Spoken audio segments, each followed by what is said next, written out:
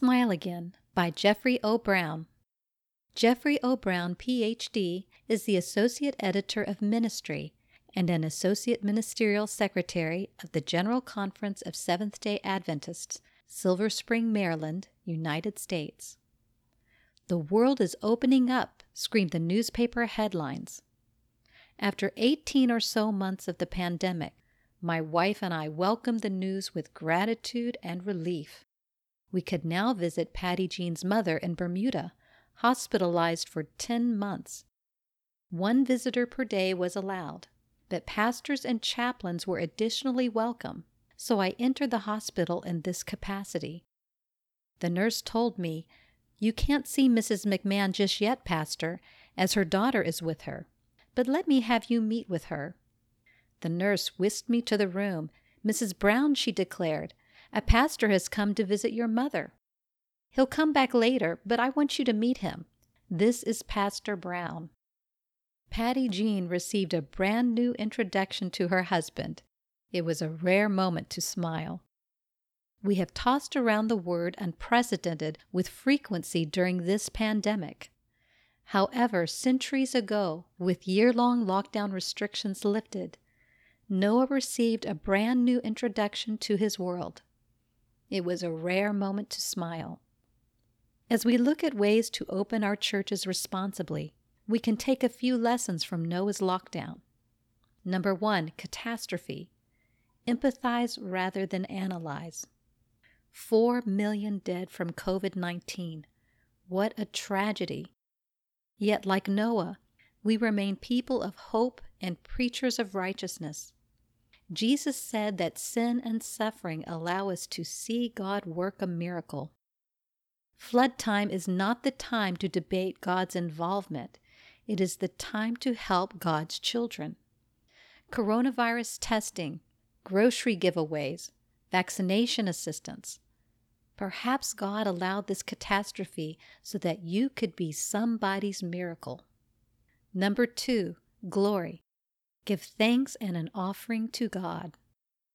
Noah's first act when the ark opened was to offer God a sacrifice of thanksgiving, acknowledging God's rainbow of grace. Organize a joyful service of thanksgiving for God's blessings thus far, including first responders, and involving songs of praise, prayers of thanks, offerings of gratitude, and a word from the Lord. In everything, give thanks. Number 3, hesitancy. Acknowledge anticipation and apprehension.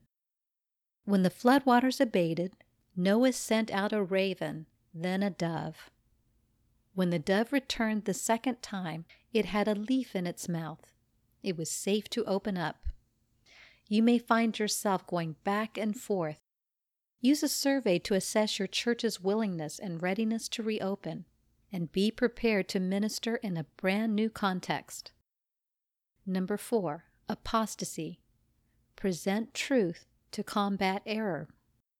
The miracle of deliverance lingered with the descendants of Noah, but it didn't take long for apostasy to set in. Enter the Tower of Babel. As the days of Noah were, so also will the coming of the Son of Man be. Pastors are seeing the hand of prophecy in current events.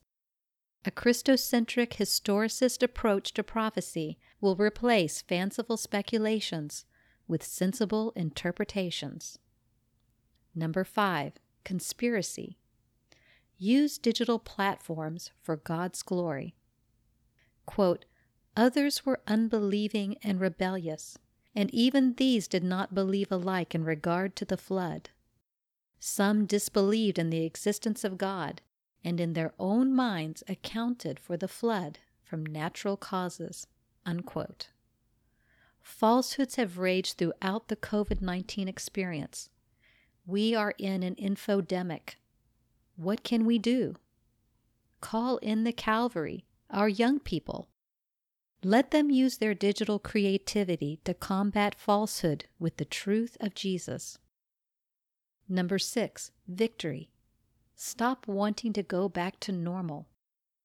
So the Lord scattered them abroad from there, the Tower of Babel, over the face of all the earth.